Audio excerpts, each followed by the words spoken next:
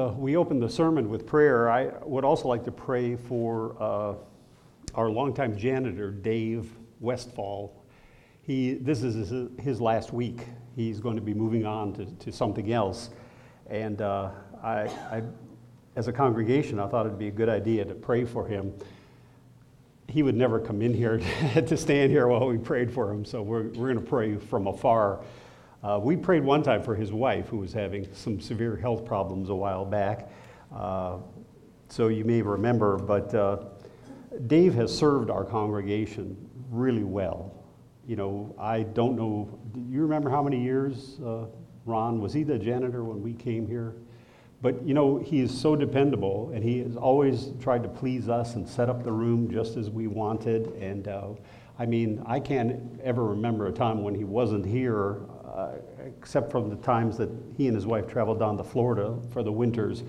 But very dependable, very pleasing, and I just thought it'd be a good idea for us to pray for him. So, Lord, as we gather here for the main message now, we know that you're going to inspire that. We're thinking about our friend here in the community, our janitor, Dave Westfall. Thank you for the gift of having him here. He has really tried to do his job well, kept the hall clean and set it up just the way we asked him to do it, and never complained. And Lord, we know that he's had some health problems along with his wife. And Lord, he's going to be leaving his employment here. So we just want to pray for you to bless Dave and his wife with good health and provide something else for him. He's looking for a different kind of work. And we know you have something in mind, so bless him, Lord. We just pray that you bless him because he has served you, whether he realizes it or not, doing his job. He has served the church, and he has served you well. So, Lord, provide something for him, help him and his wife, do whatever you have in mind for them, Lord. Bless them in their planning and in their future. And we thank you for him, Lord. We pray this now in Jesus' name. Amen. Amen. Let's turn to the book of 1 Corinthians. The title of the sermon is, What Are We Called to Do? What are we called to do?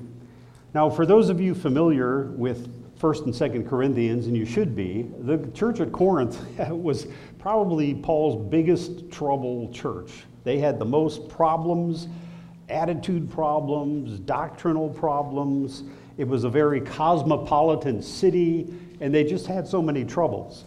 This was the church that Paul talked about when they came together to take the Lord's Supper. Some people were getting drunk on wine. Some people were having feasts and bringing in fine foods for themselves and not sharing it with other members of the congregation, and all sorts of crazy problems they were having. And there was division in the church as well. And Paul addressed some of these things, and he tried to help these people in Corinth kind of come back to center and to understand who we are in the church and what our real purpose is supposed to be, what God has called us for. And it certainly isn't to have division and to get drunk and to do all these wrong things. Let's pick up the story here in 1 Corinthians chapter 3 and verse 5. Well, in verse 4, he says, "Are you not acting like mere men? For when one says, well, you know, Paul is the one I follow. I listen to everything he says. I'll follow him." And another says, well, I follow Apollos. Are you not mere men? What, after all, is Apollos? And what is Paul? Only servants through whom you came to believe, as the Lord has assigned to each his task. So I'm going to bring out 4 points here. And this is the first thing that Paul teaches them. What are we called to be? He says, listen, you got all this infighting and all this, like Pastor William said, us versus them within the church. We are all called to be servants, first and foremost. Let's get that straight. Let's come back to basics here. And the same message applies to us here in our congregation. We are called, first and foremost, to be servants. And that's what we are. And this word for servant, doulos, D-U-O-L-O-S, I believe, this is the type of servant that was the lowest servant on the totem pole. In this culture, there were different types of servants. This is the guy who cleaned out the bedpans. That's the lowest of the low. You know, if you remember that TV show that was on, my wife enjoyed watching it, from England, about a century or so ago, the rich people who lived in the Downton Abbey. She used to watch that all the time because she was fascinated with it. And it showed you behind the scenes the servants and their lives serving these rich people. And there were different levels of servants, you know, and the top ones kind of looked down upon the lower ones, the beginners, and they had to work their way up the scale, I guess, or whatever the case may be. When Paul says we are all servants, including Paul and Apollos, some of the leading men in the church, we're all servants. Not top-notch servants, lower-class servants. Slaves, if you will. That's what we've been called to be. And we've all been called on the same level of service, the lowest level. You know, in Paul's day, when you went to somebody's house, it was this servant who washed your feet when you came in. You know, we used to have a foot washing service in our house, in our church, years and years ago. And it was great. The purpose of it was to humble us. But you know what? When we came into that foot washing service, we made sure our feet were cleaned in advance. Before we came to that service, you remember, we'd all make sure we washed our feet because we didn't want to embarrass ourselves. Because somebody was going to wash your feet, you kind of washed them in advance. But back in these days, these people came into the house walking in sandals through dirty, dusty roads. So, I mean, you really had to scrub somebody's feet back in those days as a servant. That's the kind of servant that God has called us to be. The lowest level servant. Don't forget that it was Jesus himself who took on this role. Remember, I'm just turn quickly over to Philippians chapter 2 and verse 5.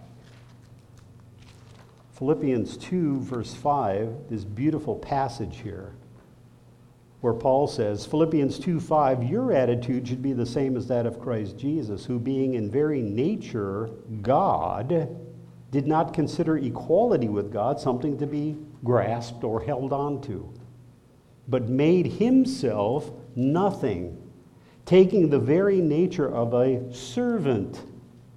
Okay? So we've been called to be just what Jesus made himself to be. He put aside all his glory in heaven to come down to become one of us, and by doing that, he made himself a servant. Remember, he washed the disciples' feet at the Last Supper. So that's the lesson he's teaching us. We're all equal in church. We're here to be servants. Being made in human likeness and being found in appearance as a man, he humbled himself and became obedient to death, even death on the cross. So let's come back to center. You know, don't have any infighting within the church. Somebody's better than somebody else. No, we're all on the same level. We've all been called to be servants, the lowest level of servants. And that's what we do when we come here.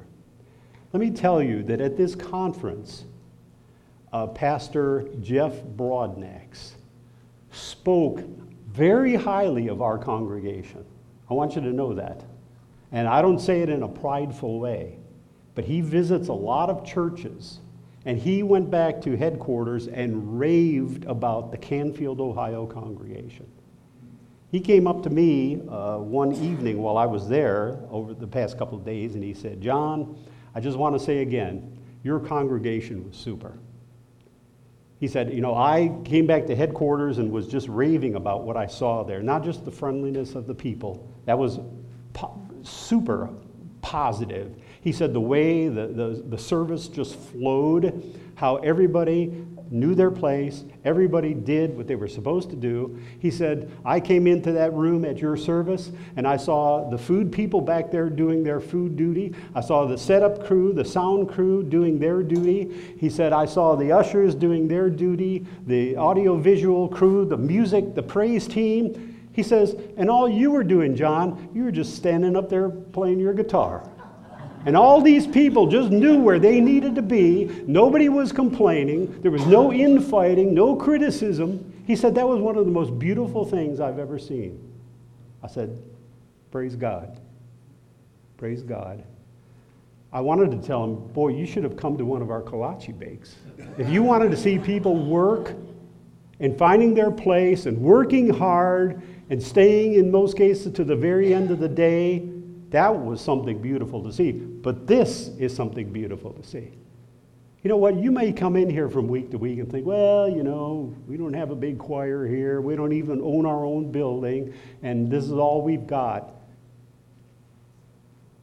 Through God's grace, this congregation right here has been set as an example to other congregations. From beginning to end, from the first arrival and the hard work of the setup crew and the sound crew, to the last dishes cleaned in the kitchen, and the last person to serve food, they remarked that this is a beautiful thing. And I want you to know that. And I'm pleased by hearing that. But you know what? We're all servants here. And that's the key to it. We all come into this building with a serving attitude. We've got jobs to do, and we're all important. And by our hard work and our service, and you know what? We're not serving one another. We're serving God. Amen. And that's why we come here every week. We got a job to do. We got a purpose of being here. And that's what makes our congregation so beautiful to outsiders and beautiful to God. And I thank you and I commend you for that. So we're all servants. Let's read on a little bit further here in 1 Corinthians 3. This is something else he says to these people. In chapter 3, 1 Corinthians 3, verse 9. Furthermore, he says, for we are God's fellow workers.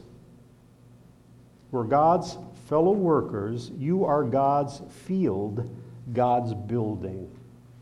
So God has called us not just to be servants, but he's also called us to be co-workers with him. We know that he is performing the greatest work that has ever taken place on the face of the earth, drawing people to salvation through Jesus Christ, people who will live forever with him in his kingdom and in his majesty. We have been called to be co-workers with God and henceforth with each other. We're all on the same team. And imagine, I don't know where your job is. We have people here who work for car dealers. We have people here who work in offices with doctors or whatever the case may be. That's a job that's good to have. But in reality, we are all co-workers with God himself. What a privilege that is. And we should give God thanks that we're in it together. We're working with him. I want to turn to 2 Corinthians 6, verse 4. 2 Corinthians 6, verse 4. He tells us kind of what that means to be a co-worker with God, to be a servant with God. And, it's not all fun and games. There are good times, there are a lot of joys, but there's also difficulties, challenges, and trials that we face as a co-worker with God. Don't forget, when Jesus came down to this earth, working for the Father, if you will, it wasn't all a bed of roses for him, was it? He ended up dying as he served God and was a co-worker with the Father. And this is what Paul says, gives us a little insight as to what it means to be a co-worker with God. We're in 2 Corinthians 6, beginning in verse 4. Rather, as servants of God, we commend ourselves in every way, in great endurance. Yeah, it takes endurance to be a co-worker with God. In troubles, hardships, and distresses. Yeah, being a member of the church, you still have these things, don't you? In beatings, imprisonments, and riots. That still happens to Christians in some parts of the world today. In hard work, sleepless nights. Now, I can tell you, Steve, our praise team leader, got 1 hour of sleep last night. He worked till 3 in the morning, got home, took him time to unwind, of course, and slept about 1 hour, but he's here today. Sleepless nights. But there are other sleepless nights too, where you're up worried about somebody you love who's having troubles, and you can't sleep through the night. In hunger, in purity and understanding, patience, kindness, in the Holy Spirit and in sincere love, in truthful speech, this is all what it means to be a co-worker with God, in the power of God, with weapons of righteousness in the right hand and in the left, through glory and dishonor, bad report and good report, genuine yet regarded as impostors, known yet regarded as unknown, dying and yet we live on, beaten and not killed, sorrowful yet always rejoicing, poor yet making many rich, having nothing and yet possessing everything. That's a good chapter to read when you're depressed and discouraged. And you know what? Sometimes we get depressed and discouraged being a Christian. Maybe things don't go the way we hope that they would go. Sometimes somebody says something nasty to us. Sometimes we're disappointed because of what happens. And so many times with human nature, we think, well, maybe I should quit. Maybe I should just get out of here. Maybe I should find another church. Maybe we're ready to throw in the towel with God. We need to read a chapter like this when it talks about what it means to be a co-worker with God. God says, you know what? It's not always going to go the way you want it to go. Amen. There's going to be disappointments. There's going to be beatings. There's going to be persecutions. Yeah, and even death. But that's what we've been called to do. That's what Jesus suffered through and endured. And we have to go through some of those same things as well. So Paul says, listen, let's get over all these divisions in the church, all these crazy ideas that you're having. Let's get back to basics. What have we been called to do? We've been called to be servants. We've been called to be co-workers with God. Let's look at point number 3. What have we been called to? I'm back here in 1 Corinthians again.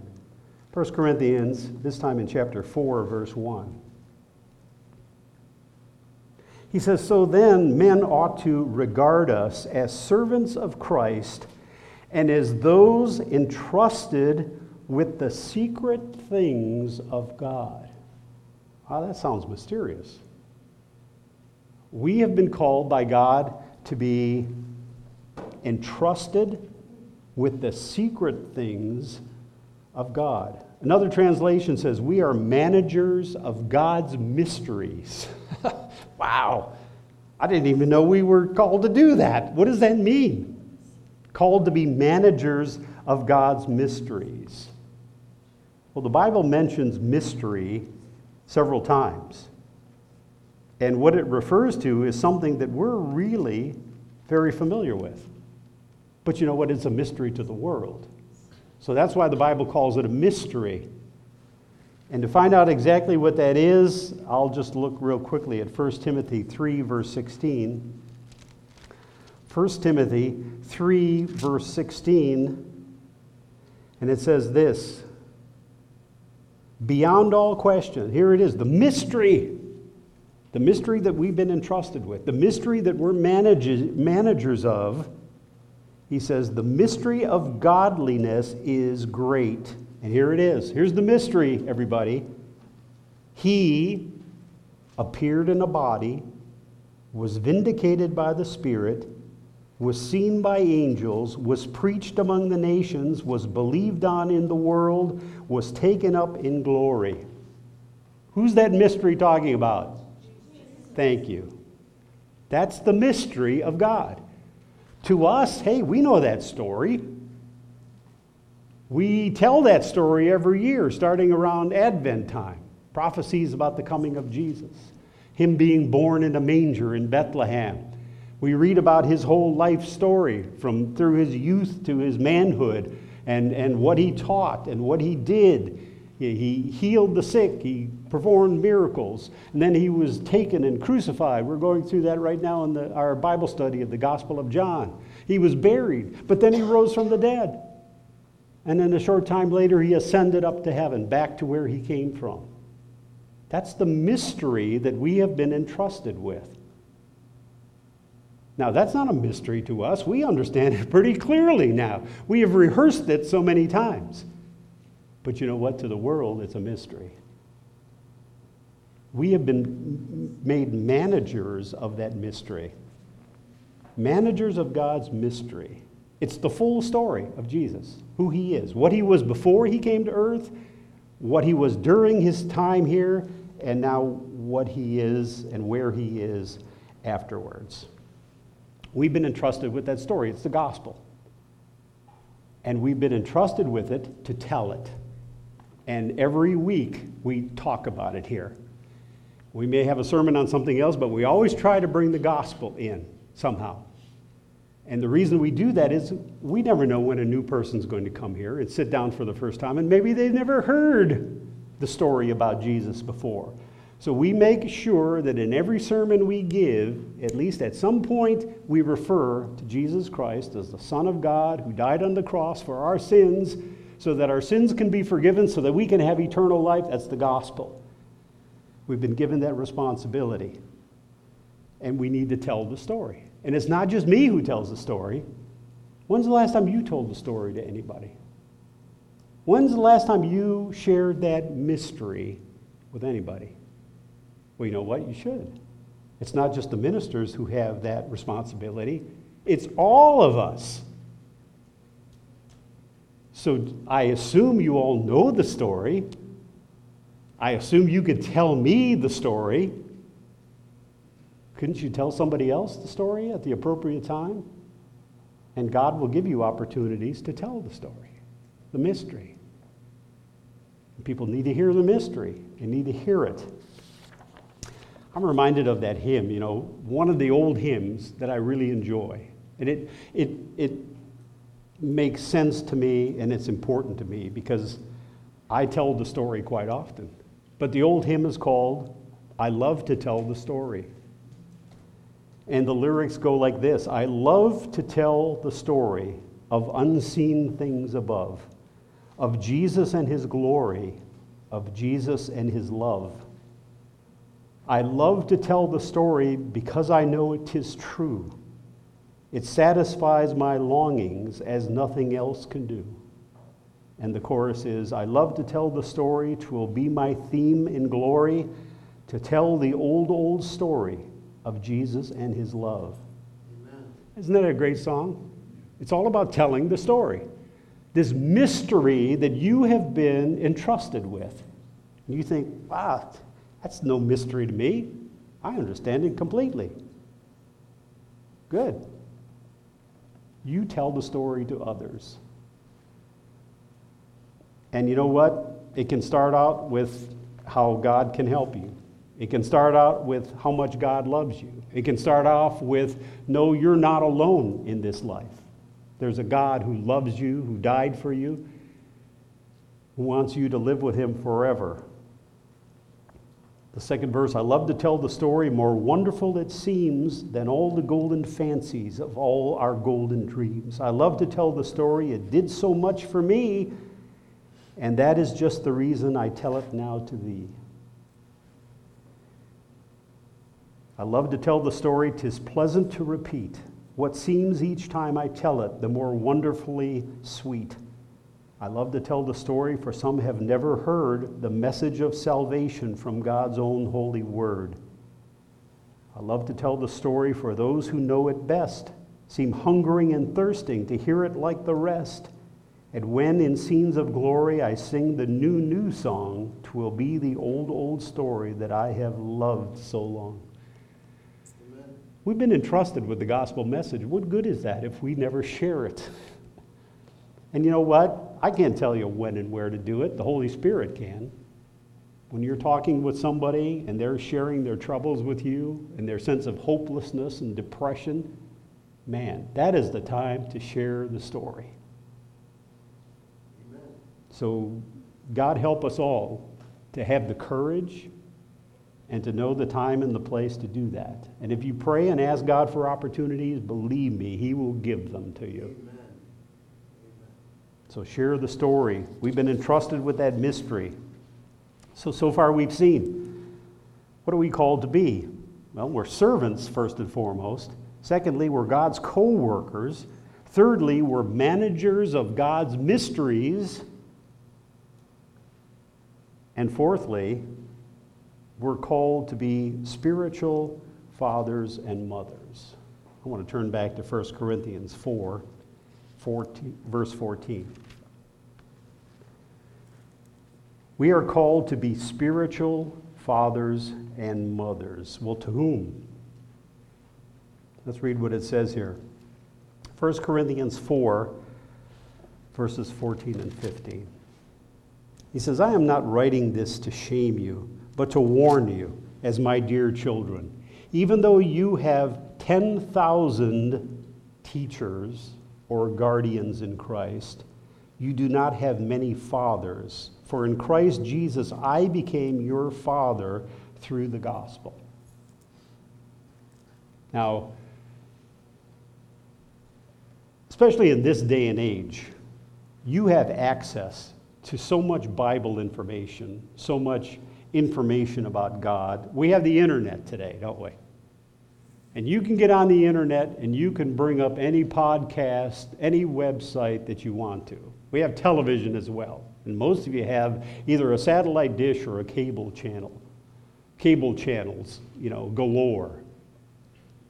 And I know with us, sometimes Mary and I sit there watching TV and we go through the whole range of Armstrong cable channels and there's nothing to watch. I don't want to watch this. Forget that. I have no interest in this. And you go through all these cable channels today. There's so many, over 100 in most cases available to you. Remember when we were young and we had maybe 3 channels in black and white and you had to get up out of your chair and go over and change the channel if you wanted to do it? You didn't have a remote or you had to twist the antenna to get a channel in. And how times have changed now. You have so much information. And like he says here, you have 10,000 teachers who want to try to teach you something and maybe sell you something while they're at it. But you only have one spiritual teacher. And Paul's saying, you know what? I'm it for you. And you know what? I'm it for you. You can go on TV and come up with any kind of crazy Bible teacher teaching you the most unbiblical things. But I'm the pastor that God has given you. Amen. I think in some cases, when you meet Jesus face to face, he's going to say, why did you believe a lot of that crazy stuff? Didn't I give you a spiritual father? Why didn't you go to him to learn? Why did you believe all this stuff that these other people were telling you and trying to sell you something while they were at it? I'm your spiritual father in a sense, just as Paul was the spiritual father for the Corinthians. Amen. I go out of my way to make sure that what I teach you is correct. It's biblical, it's the Word of God. And sometimes, you have itching ears and you want to hear other stuff and you want to hear crazy ideas and other things and this and that. Like Paul had to do with the Corinthian church, we have to come back to center. Paul was, said in the scripture, I don't have the exact verse, and he said, what I teach you is Christ and him crucified. That's it. He didn't talk about ancient aliens, and he didn't talk about, crazy ideas about prophecy and setting dates and times and places and naming people and this is where this is all going to fit into Bible prophecy. Paul said, I teach you Christ and him crucified. Amen. So not only am I your spiritual father in a sense, of course God is our heavenly Father, but the role of a pastor is to kind of, in a way, be your spiritual father, your spiritual leader. So if you seek information, if you have questions, troubles, please come to your spiritual father, the one God has appointed over you. But it's not just the pastor. You have to fulfill the role of being a spiritual father or a spiritual mother to others. And to whom do you fulfill that role? Well, we would think first of all, our mate. Maybe, we help one another in this journey toward heaven as members of the church, living out our Christian lives. Sure, we should be there for one another. Certainly your kids, your spiritual father, spiritual mother to your children. I've told you many times, from the time our kids were raised, Mary worked hard, and I worked hard too, to raise them in the Lord, in the church. We do our best in that. But what about to others? You have any relatives you talk to from time to time who may call you for encouragement? Call you to help them kind of straighten out their lives as they struggle with all the problems that they have and the disappointments that they have and the worries that they have? To whom do you fulfill the role of a spiritual mother or a spiritual father? You should fulfill that role for people in your lives. Not to do it in a self-righteous way. Listen to me, I'm going to tell you how to live, and I'm going to tell you all that's wrong in your life. No, as an encourager. And share the mysteries of God while you're at it. Show the people where our hope comes from. And I found hope, and you can find hope too. There's a future for you. God loves you. He has sent His Son to this earth to die on the cross for the forgiveness of your sins.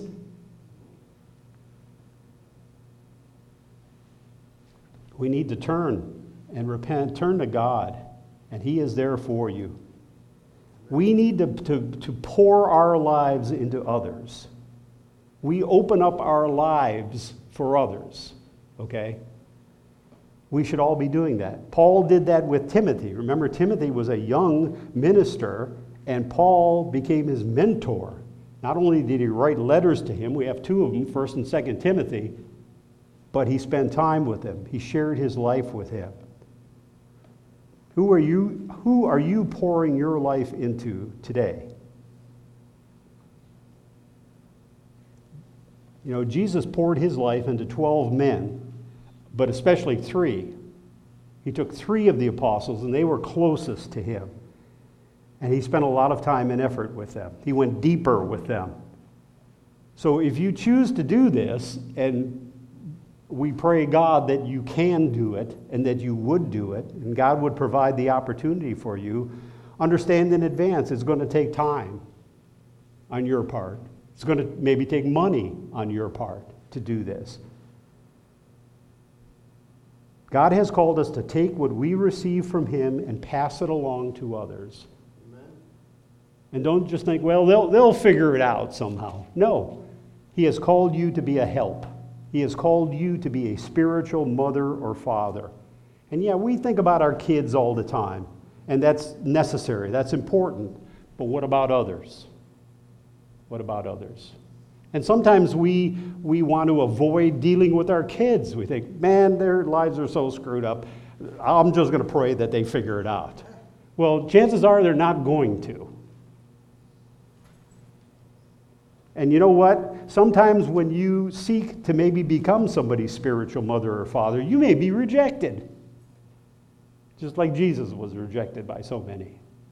So be prepared for it. Don't get depressed yourself or don't get discouraged. Always be there. Always be the voice of reason. Always be the voice of truth.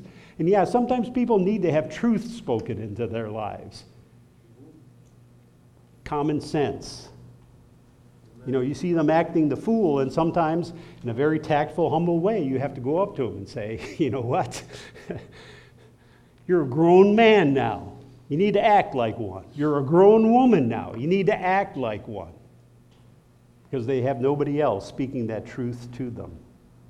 But like I said, it has to be done in a humble way, in a Christ-like way. So what have we seen?